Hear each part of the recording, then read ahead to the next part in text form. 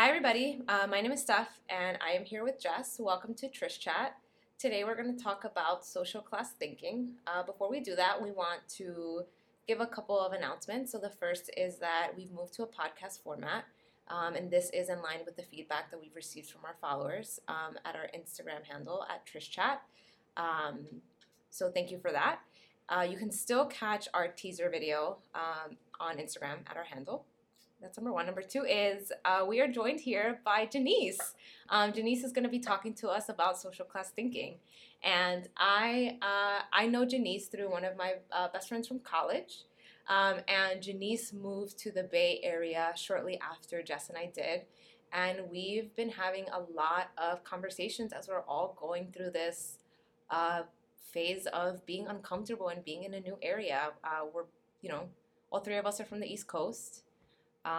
We are first generation and we are all in tech, and so we share a lot of similarities. And a couple of months ago we were at a Thai place in San Francisco talking, just having our normal conversations, and Janice actually brought up this idea of how our social class impacts the way that we think, and so we wanted to unpack that a little bit more today. So Janice is here in the house. I'm excited. Thanks for having me. Our first guest. Our first guest. We have a new mic. We're moving on up. We're moving on up.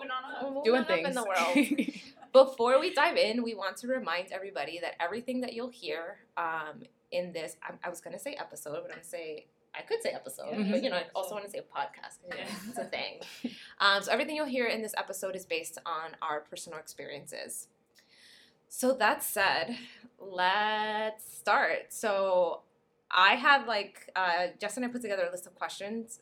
So we may just infuse some of the conversation with that, but it is going to be a conversation. So we're just going to speak. So Cool, that works. what, Janice, what social class would you say you grew up in? So I think there are a couple of ways to answer that question. Mm-hmm. Because you can think of social class as in how much money your family has. Yep. But you can also think of social class in terms of what opportunities you had, what sort of resources you had access to. Yeah. And for me, I also lived in this place where I was home. Yep. And that was one space with a certain kind of people. Yeah. And then I was at school, which was a different space with different kinds of people. So social class is very relative in that explanation. So I'll tackle it in those ways. The first, in how much money, I guess, what the definition of social class is in society,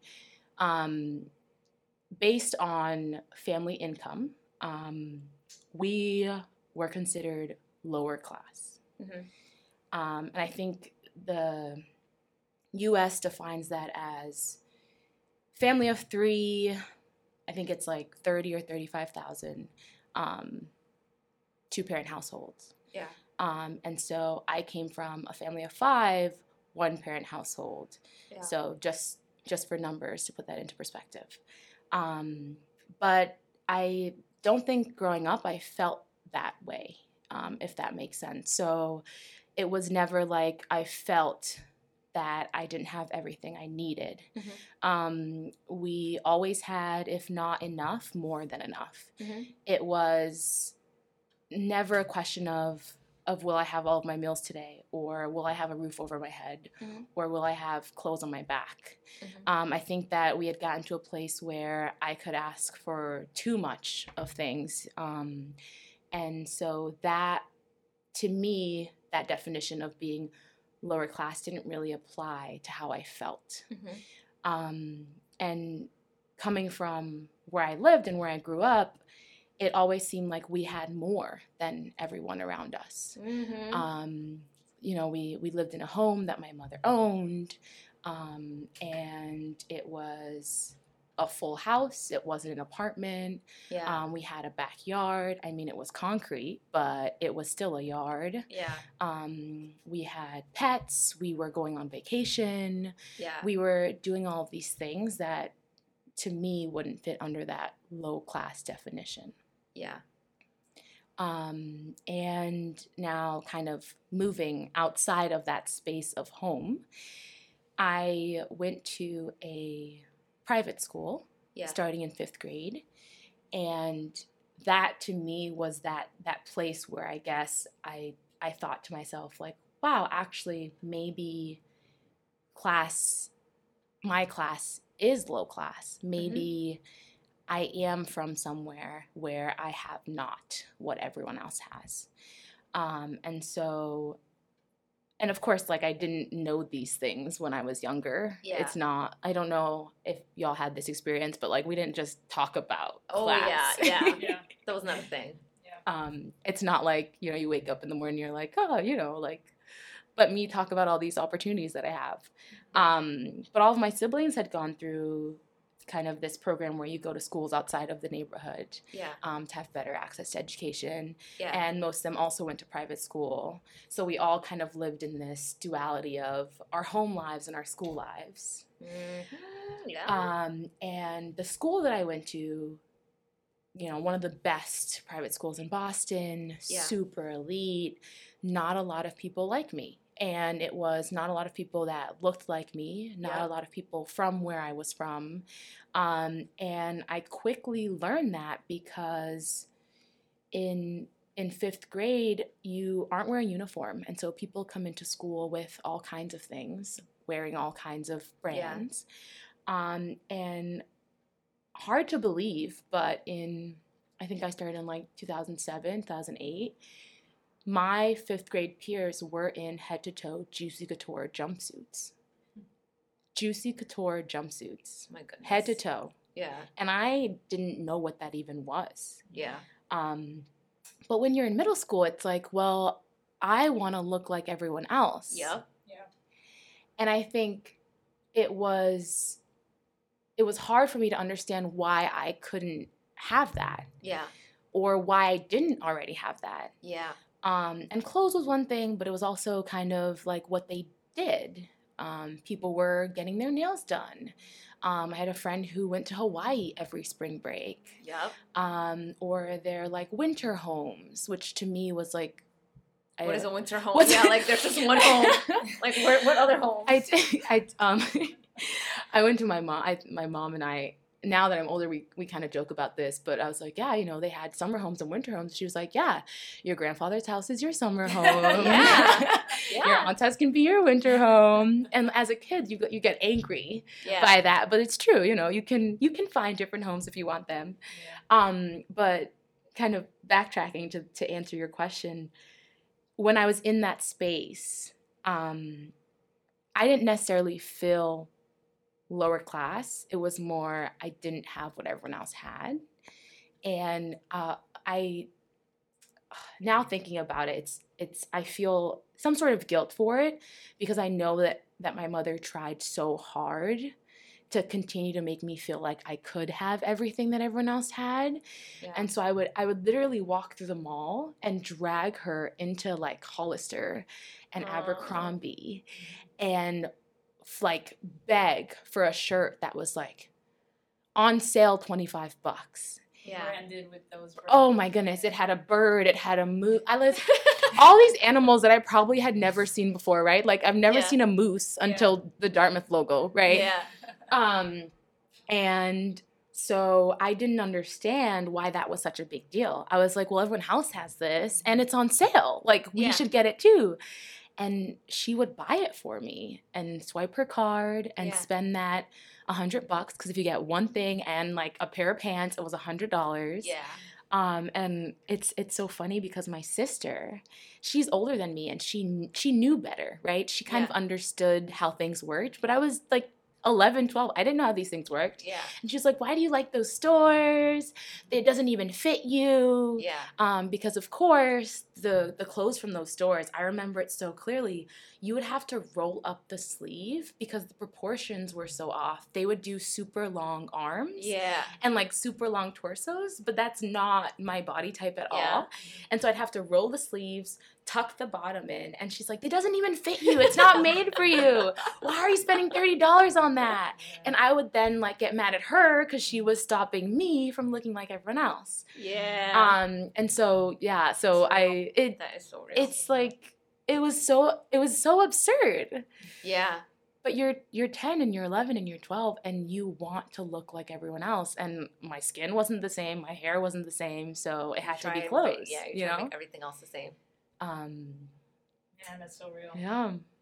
I'm glad that you talked about social class from those perspectives, because I had never thought about it that way, but I definitely would agree in that when we think of social class in the way that it is purely defined, like I would feel I would feel some sort of guilt like saying that, because when you think about people who say like I was like working class, like I came from working class or working poor, and you're like, well, I didn't come from any class above that, but at the same time, like I knew that I was going to get all of my meals. Mm-hmm. Like I knew that the rent was going to get paid. Yeah. I knew that like I would get clothes when like I would get clothes to go to like for the new school year. Like I knew all of that, and there were people who grew up in those same classes who like I had people who went to Dartmouth who were like, I used to eat cup noodles like for breakfast, lunch, and dinner because that's what my mom could afford, and like I didn't have that. Like I ate my meals, and like you know we had things.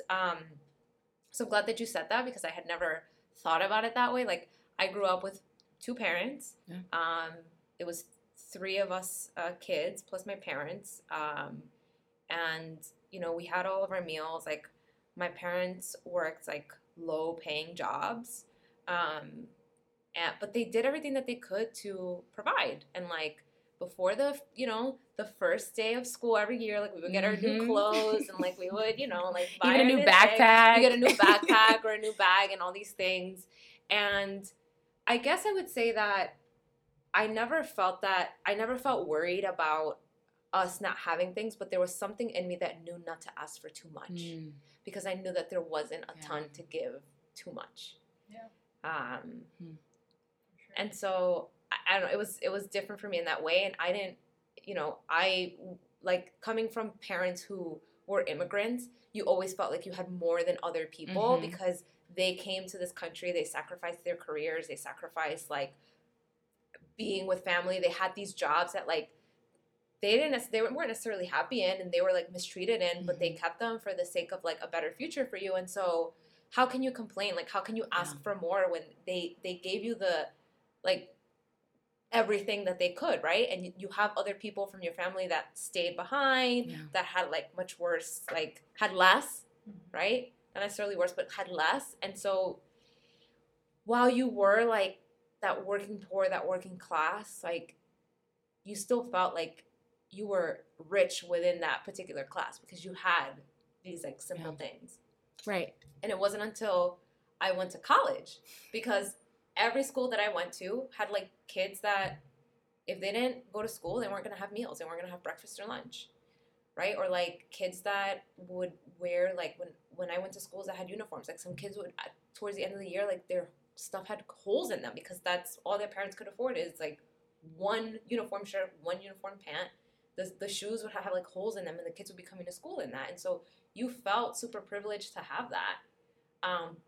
But when I went to college and it was like very white and privileged, and people would talk about like their Christmas vacation or like their winter vacation, and they were going to all these places and they had been to all these places, and I was like, I've only ever been to Dominican Republic to like visit family. Like I had been to Miami once on a layover, right? Like that's where I had been, but like my parents could afford to take us to Dominican Republic once every 4 years, and that's when we went. Like, but you had people who like went to these like schools that had class sizes that were like 10 people, and like they went to boarding school, and like they would drop like $70 on a meal, and they'd be like, oh my god, this is like city prices, like it's no big deal. But for some of us who like work 2 jobs to be able to have spending money in college, you quickly realize like the differences in what you had versus others had. So it's very interesting that you put it that way, because I can definitely relate to that. Yeah. I echo all of that. I mean, I think you mentioned it, but like feeling guilt wanting those clothes. I remember being young and going into these stores, and it was always like sneakers. Like I was just a sneakerhead, and I'd go in and I'm like, Mom, please buy me these shoes. Like buy me these Uptowns.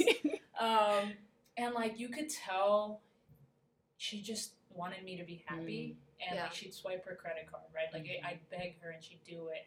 And it at the time I didn't realize, but like I was putting this woman in debt. You know, like she was just trying to make me. So to give some context, it was me and a younger brother and my mom. I grew up with a single mom, and I think after that, I started slowly realizing, okay, I need to be better about this. Like, I was very aware of my mom's financial situation at a young age, and I think knowing that helped me.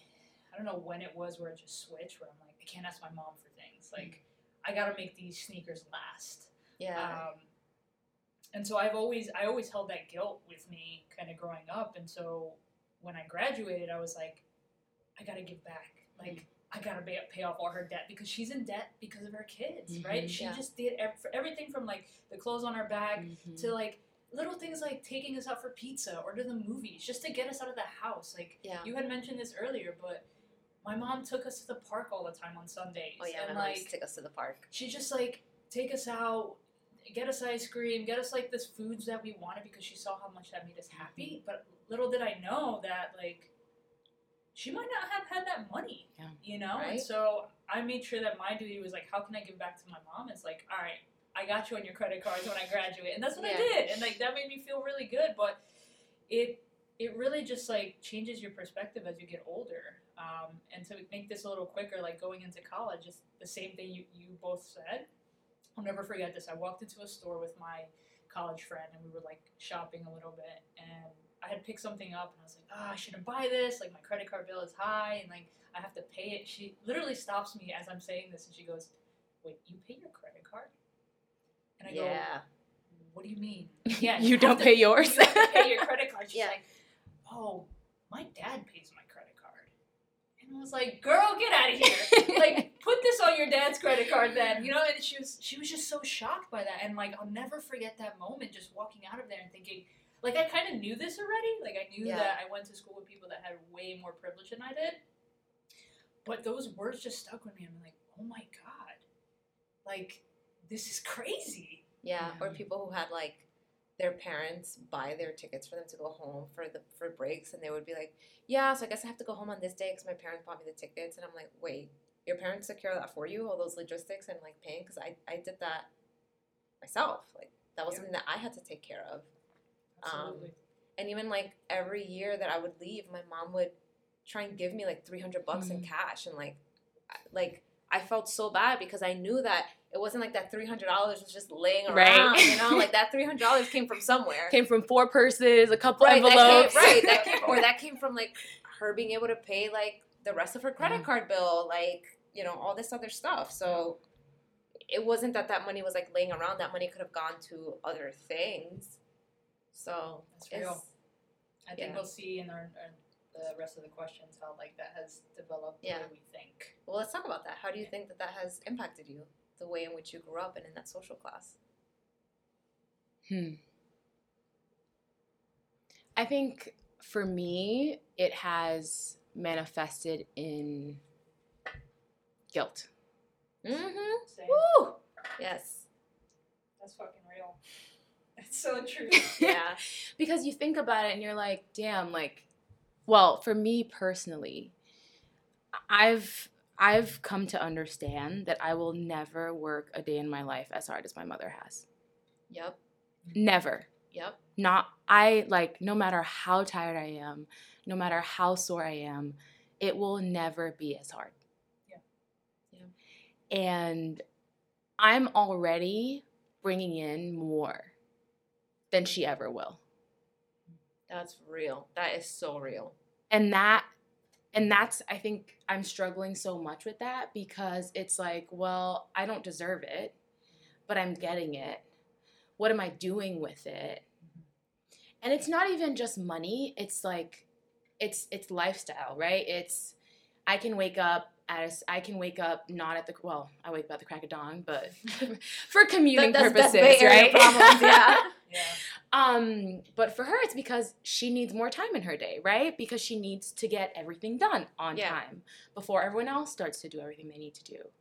I don't have to worry about, poor credit, for example, because I don't have to, like, she's the person that would sign on other people's cars because they asked and she felt like she had to. I don't need to worry about those things. It's just, it's guilt. Sure, I got good grades and studied and got the internship and worked on the resume and got here. But that work is just not, it's so different. It's not, I don't feel like I've worked as hard to get here. And so it's guilt. It's how do I come to terms with feeling like I don't deserve this end result or this like social class jump because I feel like I didn't work hard in the same way that she does and still works. Yeah. I agree with you because you do feel the guilt of like you're able to, if you don't like a job, I'm not saying it's easy, but like you have more agency to be able to move about the workforce like in a different way than like my parents would have. You have disposable income. Like I don't know that my parents had disposable income, right? Like if they did, it went to you, right? Like you want to do all of these like things like, oh, I want to take this course, I want to do that, or I want to do this, and I'm sure my parents wanted to do that, but like you can't. And I'm sure some people might be like, well, that's because they have kids and you don't. But even when like I have kids, I still am going to be able to do things that they didn't do, right? Like I'm still going to be able to put my kids in an after school program, or I'm still going to be able to put them in music lessons, or I'm still going to be able to do all of these things that like my parents weren't able to do. I think about it all the time when like, I'm like, I don't want to cook today, I'm just going to order food. But thinking about the fact that my mom had to make 3 meals every day all the time. And like, when she did order, it was like from the, like the Chinese food stores in New York, because you could get like rice and like chicken and broccoli, and like you could feed a family of 5 with that, right? Whereas like, I'm like, ooh, I'm feeling the chicken wings and I'm feeling the shrimp and I'm feeling, let's just order it all, right? And you know how expensive that here it's expensive. But I have that privilege, but then I also feel like it has impacted my mindset in terms of pressure and feeling stuck, like pressure of being like, I did better than my parents because they set me up to do better. And so what am I doing to set up the next generation to do even better, right? So that pressure of like, how are they going to do even better? But then it's also like feeling stuck because I want to build generational wealth. Like I want to buy a house, but because of the fact that I'm already doing better than that generation, I'm like, okay, I don't have a slush fund. So if I go in, I'm like, oh, I'm going to invest in all these stocks and like I lose that money, then I'm like, I'm stupid. Like, why did I do that? I could have done it in like a safer way. Or if I buy a house and that house depreciates in value, what am I going to do, right? Like if I want to sell that house, but it's worth less than what I bought it for, I'm like, oh my gosh, like I lost money. I shouldn't have lost money. Like now I'm not setting up the next generation for that, right? Or just even the idea of like being in debt, right? Because your parents went into debt for you, so you shouldn't be in debt, right? And some people can easily like, yeah, I'll go into debt for a mortgage. I'll go into debt for like a car loan. I'll go into debt for these things because it's a risk. But I'm like, I don't know how to take these big risks because I feel like there's like another generation on the line. It's not just like $10,000. It's not $20,000. It is the future of another generation for me. And I heard this saying, it's like scared money don't make money. I have scared money. Like that's what I have. Yeah, you mentioned this. It's like we don't have those tools in our toolkit, right? We were just taught to like survive. And we don't know how to take risks because we don't have a safety net. Right? So what we do is we're like, okay, like I know for us it's like really important to save because we fear ever having to like go through that. Yeah. And if you start saving and you build that up, I know that this is what I go through. I've saved a lot of money over the years, and I'm very, very good with my money as far as like keeping it in a central place and like I don't spend money on myself. That's another thing. Like that's affected me so much. I spend money on everybody else, but for me, it's very hard. Like, it's just taken me now in my late 20s where I'm like, no, take care of yourself, Jess. You work really hard. But with this money, it's like, okay, let me figure out how to buy a house, and then I take those steps. I find the people that I need to find, but then I'm like, what if it doesn't work out? And now there's all that fear, and now that just overpowers everything. And so I'm like, all right, keep saving money, but it's not doing anything for us, right?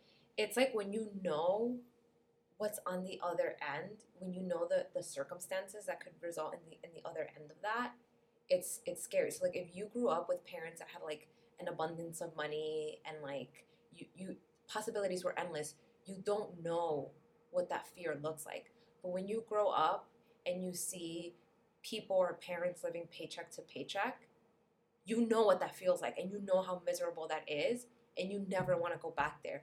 So even if you buy a house, you're like, what if there's a crack in the foundation? What if there's a leak in the roof? And I have to blow through my whole savings to fix that. And now I'm living paycheck to paycheck, and I don't want to go back to that. Yeah. Because my parents didn't do all this for me to go back to that, right? And I saw the sacrifices that they had to make.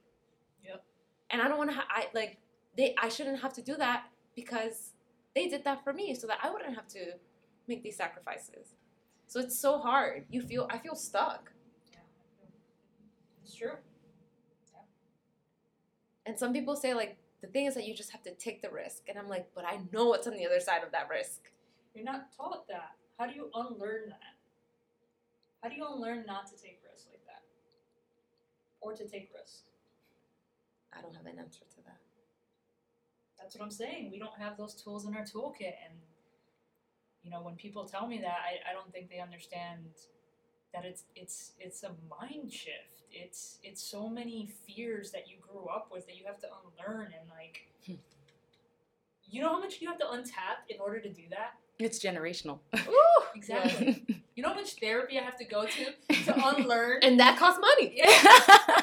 Like, Damn. I don't think there are enough days in the year for, like, to unlearn that. But, you know, we have to try.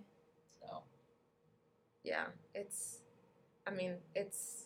rough. But, you know, the other question that I had in here was, like, how can we break that cycle? I don't know that I have the answer to that yet, so I'm hoping to unpack some of that today. I think we're kind of doing it now in a sense, like we're taking a step towards talking about it, right? Just being like, this came up in a conversation we had at dinner, and like, it really stuck with me. I was just like, oh my God, like, this is a thing, you know? Going back to our other episodes about like imposter syndrome and like putting names to things and just understanding that other people feel the same way, you kind of feel like a little bit better in a weird way. And so I think talking about it and like sharing experiences and like what has helped you take some steps forward towards like not thinking that way or unlearning certain things. Like I share with everyone like the bank accounts that I look at, like the Barclays savings account that my cousin put me on, and like I have about 18 people who have switched to that and they've seen such a good return on it, and it's a savings account. And Barclays, if you're listening to this, if you need any ambassadors, Jess can be one of them. I got you. Same with the Pixel 3, but you know, there's so many people that have got on that, and you know, I opened up one for my mom. She doesn't have the password because I don't trust her. But listen, sometimes you got to do those things. It's because I love her. It's because I love her. And so I moved this money over, and she's making all this interest on it. She has no idea. But it's like something so small. To someone else, that this might not be important. It might not mean much. But to me, I'm like, yo, I'm building a little slush fund so that maybe I could invest in some stocks. Or this will build up to buy a house. Or whatever it is. I mean, I think it's very interesting that you talk about like opening that account for your mom, because I also think that impacts the ways in which people think. It's you're not only managing your finances, but you're managing like a parent's finances and like the dynamics that come into that and the responsibility. But it's also, I mean, I don't have this issue because I don't talk to my parents. So it's people who And I've mentioned this at work. It's like no matter how much money that person makes, or the fact that they're at a tech company, and we all assume like, oh, you have a ton of disposable income, you could do whatever you want, and it's like you have your income that you're living with, but your income is also someone else's retirement fund, right? That's right. And like thinking about what that means and how that impacts like the way that you think and the risks that you can take, because you are literally someone's 401k, right? So you can't just be like, I'm gonna quit my job to start a company, right? Because you're like, I need to accumulate as much money as possible, because I need to make sure that like I can do better for the next generation, like that pressure, but that also like, you know, my parent or my parents don't have to struggle when they retire, that I can help them. Right. It's never enough. And it's not just a 401k, let's make that clear. It's the vacation fund. Yes. The pay off your debt fund. Oh yeah. And just to be clear, it's not like, you know, it's not like my mom sat me down and was like, hey, like, I've been putting money into you for the past 20 years and I expect it back, right? It's not how it is, at least for me. It's more of like, you feel that responsibility and that need to do so because you can, and you're in a better position, and you want to say like, hey, actually moving across the country, leaving your home, not seeing your best friends for 30 years, like that was worth it. Here you go. Yeah. And you know, I think that when you watch your parents like do things that they don't necessarily want to do, and make those sacrifices for others. Like, you don't get that when you're growing up, but then when you enter the workforce and you truly become an adult and you have the privilege of saying, like, I don't want to do that, so I'm not going to, or like, I'm not happy in this job, so I'm going to leave it, you realize, like, all the trauma and the sacrifice that your parents went through. So you feel that it is your responsibility to, like, pull them out of that whenever you can. Yeah.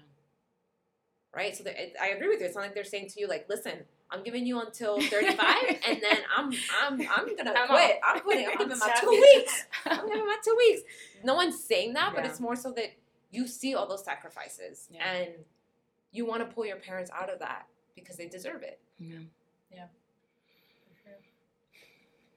Those are all the questions, but we can keep talking. That's so real. I mean, you said something interesting. I don't think it was here, but about, I guess we're still that generation. Like, I think our kids are going to be that generation that kind of sets themselves free from this guilt. Like, we're still the ones sacrificing, right? We talked a lot about guilt. We talk a lot about like not having tools. Yeah. So it's like, what does that generation look like? Like, if we magically figure out how to unlearn all this stuff, is the next generation is it gonna lag to their generation? Or are they gonna be like, oh, we're good, we know how to take risks, we don't have to feel this guilt, like, we know how to invest in stocks and all that stuff. So hard, because I see so many entitled people out here just like throwing money, like, but also just in the ways that they interact with others, and in the way, like, I see how people interact with, like, the cleaning staff, the kitchen staff, and a part of that does come from, like, if you've never had a parent who works in that, you don't understand, like, the way that they're treated, and, like, the, like how harsh that type of environment and how demoralizing that can be. And I want our kids to, I do want to set them free in that they don't feel this guilt. They can take risks, but I also want them to respect what came before them. Yeah. So that they could do this. I want them to have a deep respect and feel not a guilt or pressure, but a deep sense of responsibility to do better. Because even if it was 5 generations before them, people did, like, sacrificed a lot and went through trauma so that they can get to where they were. And I never want them to forget that. I think it's gratitude. I think it's because you don't want it to be guilt, right? Because that's where we are. I think you want it to be at a point of, like, gratitude and paying homage and saying, you know, I really appreciate what was done for me, and I'm going to take it and I'm going to succeed, but I'm not going to feel like, wow, I don't deserve it. Yeah. And that's what we need to figure out, like, how to translate that. Because like you said, you're stuck, and it's kind of like this, I'd say, like, in between, right? Because you have, like, your hand back, because you're still holding on to everything that you want to like deal with and support and struggle with and like pull up, right? Because you're hoping that like you're here and everyone else can come with you.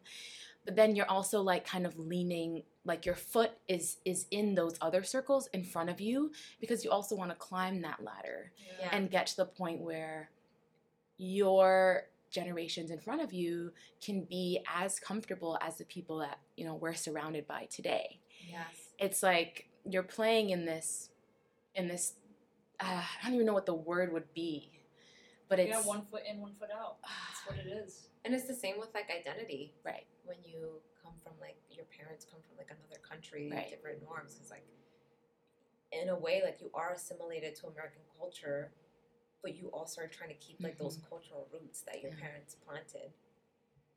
Janice, is there anything that you're currently... I know this has been heavy on your mind for a while. Is there anything that you have started to do or started to think about that, like, you think will help with changing, not necessarily your mindset, but just helping with all these feelings? And maybe the answer is no, but curious. Anything you... I know you mentioned that, like, maybe there's people to speak to about this, or like, are you having more conversations about this with people? And is that helpful for you? I think we definitely need to be having more conversations about it. And also just being honest about the experiences that we're having in this kind of in-between space. Yeah. Because what I find happening is that, like, when I talk to people from back home, be it family or friends, it's kind of like, wow, like, you're in this place. You should be happy. You've made it. Yeah. You're successful. And I haven't necessarily been honest about, well, actually, I feel kind of miserable. Like, I feel a lot of guilt. I feel a lot of frustration and a lot of, like, this weight of responsibility, but I'm not communicating that back. And so I think you don't want to, you don't want to make it seem like it wasn't worth the sacrifice, right? Or that you're, like, ungrateful in any way. Right, exactly, because that's not at all how I want to come off. Yeah. And you don't want all of that hard work and sacrifice. Like, every single person in my life has set me up to be where I am today. Like, every single person. Yeah. It literally takes a village, right? Like, from my mom to my siblings. Honestly, shout out to my sister who made me an authorized user on her credit card because now my credit is incredible. Like, shout out. Yeah, that's important. No, that is important. Like, those are small steps to take. Exactly, but, like, she had to learn all of those things, and she obviously wasn't set up that way, but she set me up that way. And so it's like talking about it, giving people tools. Like, we may not have a toolkit, but we do have tools that can then become a toolkit for other people. And, like, I feel like I'm going through a midlife crisis at 23, but it's fine. I'll grow, I'll blossom. Yes. It'll Sometimes be fine. they come early. And you're just aware of it, and I think that's beautiful. Yeah, it's probably, you know, being surrounded by, like, minds like yours, y'all's, but also having lived in those double spaces for so long. Yeah. Like, Steph, like you mentioned, like, your first step into understanding social class and privilege was college, whereas I was kind of dropped into it at, like, the age of 9. Yeah. And so it's figuring out, how do I take advantage and learn from both of these spaces? Because this is a privilege, right? Being able to function in multiple spaces and be that liaison between, like, lower class and middle class, or black and white, or, you know, educated versus not. There are just so many things that I've had the privilege of being in that kind of in-between space and learning how I then create that toolkit and help turn that into, like, a bridge, or however you connect to endpoints. Yeah. But it's hard. It's hard because it's like, well, you want people to succeed, or, you know, to have more money, or to have more vacations, or to live where there's sun, and be able to afford, you know, California rent. But then again, you don't want people to have to feel guilty or kind of stuck or be in spaces that aren't really safe spaces or feel comfortable. And it's like, if I'm not comfortable, if I'm not necessarily happy, is it worth that sacrifice? That's a deep ass question. It's obviously, if you can't tell from the ranting and the sighing, something that I'm struggling with. But I don't, it's tough because you can't really make that decision for the people around you. But then it's like you don't want to give them hope for them to come here and have a reality that isn't necessarily what they wanted it to be, right? Like you dream for something, and then that dream isn't necessarily what you hoped it would be. Do you still go after that dream? Woo! I need to journal about this. I don't know. It's That's a tough one. That is a tough one. I mean, go ahead. Go ahead. I just always feel the pressure for the next generation. So I'm just saying you gotta keep chugging along. Right. Like if I don't do it, then if I give up now, the next generation has to do it. But okay, this may be backtracking a little bit, but I wouldn't necessarily say that I wish I had grown up in a different social class. I mean, I wouldn't either. I literally, like you said, like I didn't really feel like I didn't have everything that I needed. And it was like, I did all of the sports programs. I did all of the arts programs. I went on vacation. It wasn't that I felt like I had a bad experience. Yeah. And so it's like, well, I could probably be fine if I took a couple steps back.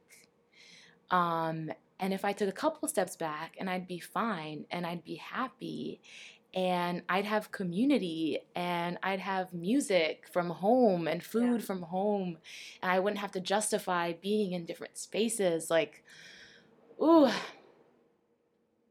is it? Oh, man, here I am. Here's where I'm stuck. That's okay. I think you'll figure it out as you're like, it's so important that you're asking yourself that question. And at such a young age, I think that's amazing that you're asking yourself that question, because I think you are ahead of the curve, at least compared to us. I wasn't thinking about that at 23. Yeah, I was like, where are we going tonight? Steph was out there dancing on the bars. We might have to cut that part out. Yeah, we might have to cut that part out. Hey, you were young. It's okay. That's true. You You know don't what? do that I need to live my authentic self. Yeah, and that was you, and that's that was okay. Me. That was me. I like dancing wherever. Absolutely. But I think that you're right, and like having those conversations, I think will help maybe get you to an answer. But I also think people who have had it differently than us, we should be able to talk to them about that too, right? And like, I'm a person who always wants to help, and I know not everyone's like that, but how can, like, you know, those groups, maybe people who are in upper class, help us? Are we friends with those people? Okay, I am all for integrating different perspectives. All right? Disclaimer. All for it. Love it. I am always in those spaces. I'm usually the one, breaking that barrier, but all for it. I think what happens is when you're the other voice in the room, and whatever it may be, if you're that person who's different in terms of class, race, gender, sexual orientation, even religion, which is something that I would love to explore if you have a, chat about that soon. Yes. You then become this person that everyone kind of feels bad for. Mm-hmm. And I hate that. I hate pity from people who think that I feel like I deserve it, if that makes sense. It's like I get most of my spaces are around, I've always been in spaces with people of higher social class, which I've gained so much from, right? I learned how to gain access to resources and opportunities that I wouldn't have otherwise. Yeah. But it becomes like you were poor, and they don't really know how to talk about it because it's uncomfortable. Yeah. Right. And the conversation then becomes me talking yeah. and me saying all these things. And then they feel kind of like this guilt of, well, I had all of these things. And so it's this barrier comes up of, well, we feel bad for you and we kind of feel guilty for this. And those spaces then get just kind of awkward. And so... Are they saying these things, or are you just like picking that up from feeling? Well, you get it from silence. Okay. You get it from questions, right? Yep. It's it becomes that like, The little head tilt as well. oh. Yeah. Or what, it's always, I'm someone who like subtly drops things in. Yeah. So it's like, taxes. Tax season just happened, right? Yeah. And if you paid tuition at school, you have a certain document. I don't know what the form is called, T1 something. And if you file that, your refund is higher because you get money back from the money that you spent. Right. Yeah. I didn't know these things. I just learned that. Yeah, you're welcome. Thank you. You're welcome. Shout out to my mom for filing taxes and teaching me these things. Your mom knows everything. Yeah. Okay, let's just We're put gonna that have her out. on here. Shout out to Mom. We're gonna have her on here. We need to. But it was interesting because it was like, well, I got a lot of money back for my tax returns and I'm going to put it in my savings, friends would say.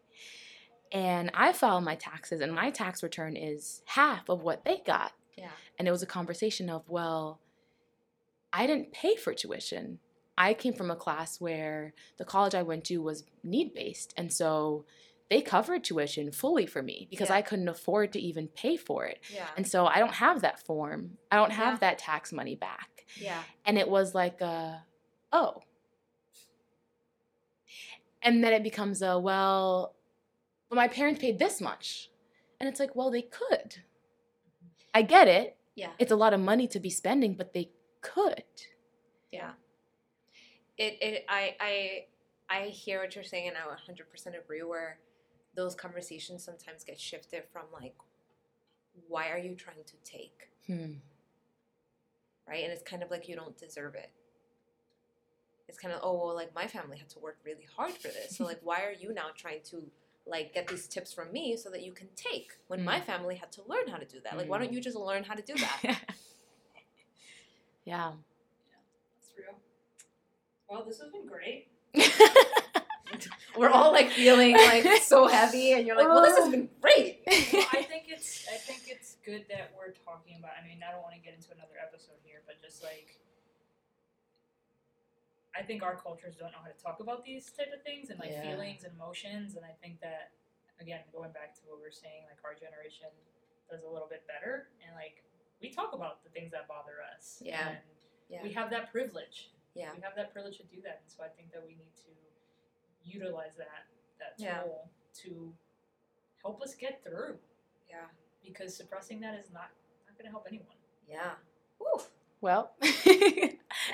On that note, Janice, thank you so much for being on our first official podcast. Thanks. Yeah, thanks for this conversation. Like, this was amazing. Listen, this is a free therapy session because it is hard to find a brown therapist in the Bay Area. Yeah, man. Struggleville. So, thank you all for listening.